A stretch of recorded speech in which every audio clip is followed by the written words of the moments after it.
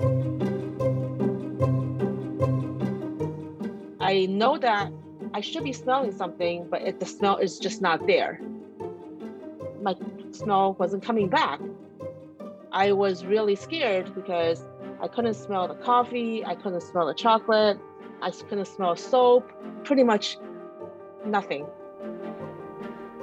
That's Angela Lee, and she suffers from the loss of her sense of smell, medically known as anosmia. Her case was not caused by COVID, but she can relate to the 35 to 70% of COVID patients who are reeling from this strange symptom of the otherwise potentially deadly virus. Definitely handicapped my lifestyle. Losing these senses can be alarming, but there are ways that you can help get them back, even right from home.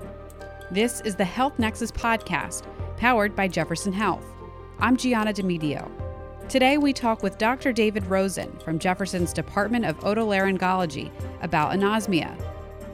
What is it exactly? Why is it associated with COVID? And what are the at-home remedies for recovery? Plus, a new clinical trial helping those like Angela. Here's Dr. Rosen. COVID's a virus, and post-viral smell loss is probably the most common kind of smell loss that you see. Now, the COVID virus has very quick access to the nervous system. It goes straight up into the nose, and it accesses the olfactory nerve, which is on top of the nose. It's presumably an inflammatory kind of process. People did MRIs of COVID patients, and they showed inflammation at the olfactory cleft, and so it's some sort of inflammatory process on the nerve that's secondary to the viral illness. The difference between, let's say, COVID smell loss and just regular post-viral is that many of the patients that get smell loss with COVID don't have a runny nose or nasal symptoms. So the first thing that they notice is they can't smell before they get the cough or the other respiratory symptoms. So that's why COVID is a little unique. Some patients may not even realize how impacted their sense of smell actually is, he says. Most of them come in complaining of the taste issue. They say, I can smell fine. And then when you actually objectively smell test them, they're like, oh, wow. We do like a 12 odor identification test, and, they may get like 6. Most of the people are really having smell loss that's leading to their loss of the sense of taste. That's sort of a common kind of thing. It's not that they lose their ability, like the tongue is fine. It's the nose that's not doing its job. And when you actually explain to them what's happening, they're like, oh yeah, okay, I guess it's because I have decreased sense of smell. He notes that studies are finding that once COVID symptoms are resolved, a patient can typically begin smelling and tasting normally between 2 to 4 weeks. If taste and smell don't return after a month, it's time to sniff out treatments. So what can you do? Smell exercises are probably the number one thing that you can do to help. Simple stuff, you can use coffee, perfume, and citrus, which everybody almost has. If you get the brain used to saying, okay, you smell citrus, and your brain says, okay, citrus. And then you smell coffee, okay, coffee, okay, perfume, and then rose and eucalyptus. So those things are good. So doing early smell exercises, helpful.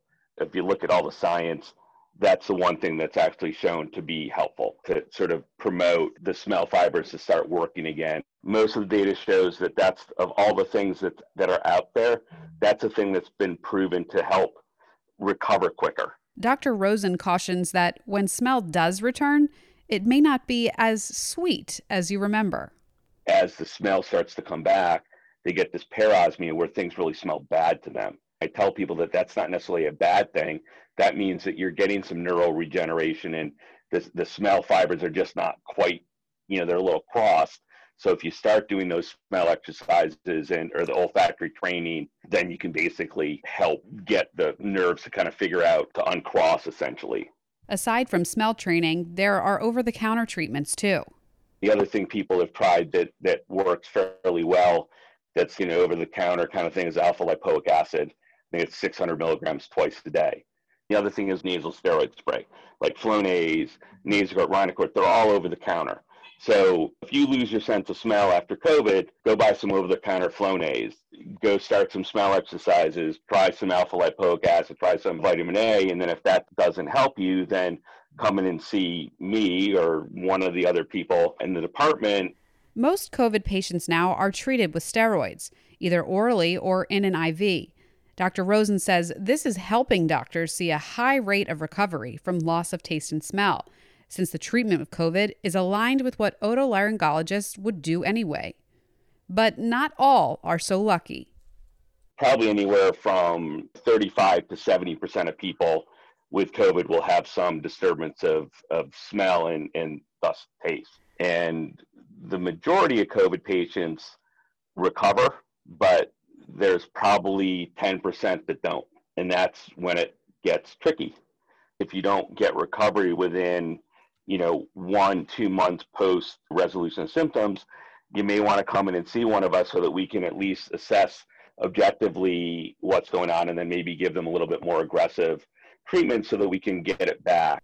Dr. Rosen said there is a study in early stages for patients that are going on 6 months or more with no return of taste and smell. A sampling of a patient's blood is spun down to remove red blood cells. The remaining platelet-rich plasma, or PRP, has shown to promote cell growth. They inject it into hip joints and knees and scars, hair to make hair follicles stimulate growth. So that's what we're trying to do in the nose. Those patients that, have gotten through those anti-inflammatory methods that we try initially that don't respond, then this is our new treatment that we're trying. If loss of these senses persist, there's no long-term risks to your health, but there are a few things to be cautious of. It's very difficult to eat because the diet everything just becomes texture because you can't taste anything. So, weight loss, inability to really, have a normal diet because of everything tasting sort of flat. Long term, that can be a problem. People can't smell when the gas is on in their kitchen or house. So that's a big thing. So we tell them to get carbon monoxide detector because they can't smell the gas. It's very difficult to cook. Angela can certainly attest to that. That was the most scary part. I was constantly burning food. I just couldn't realize that I could potentially put my family in danger. Since joining the PRP study with Dr. Rosen, Angela sees a big difference. So much livelihood back to my daily life. I'm able to smell the things I burn. I'm still trying to perfecting my cooking, like a lot of us are doing right now during COVID. And, I'm not an excellent cook, so I still burn things from time to time, but now I'm able to smell when I burn it. That definitely helps when I cook my food for my family. So nice to be able to smell the flowers now in the springtime, to smell freshly mowed lawns, which I wasn't able to smell for the last 3 years. All these little things I took for granted in the past, and I'm starting to really appreciate it now. I've lost it and I'm regaining it back, and all because of Dr. Rosen. If anybody wants to consider the PRP or come to see Dr. Rosen, I just highly recommend it. For more information on getting your taste and smell back, especially after COVID, visit thehealthnexus.org. There, you'll find more from our experts, like how the pandemic is affecting our bodies, or when to schedule a mammogram after getting the COVID vaccine. Be sure to subscribe to the Health Nexus podcast so you never miss an episode. Production support for today's episode provided by Dan Bernstein. I'm Gianna Demedio. Thanks for listening.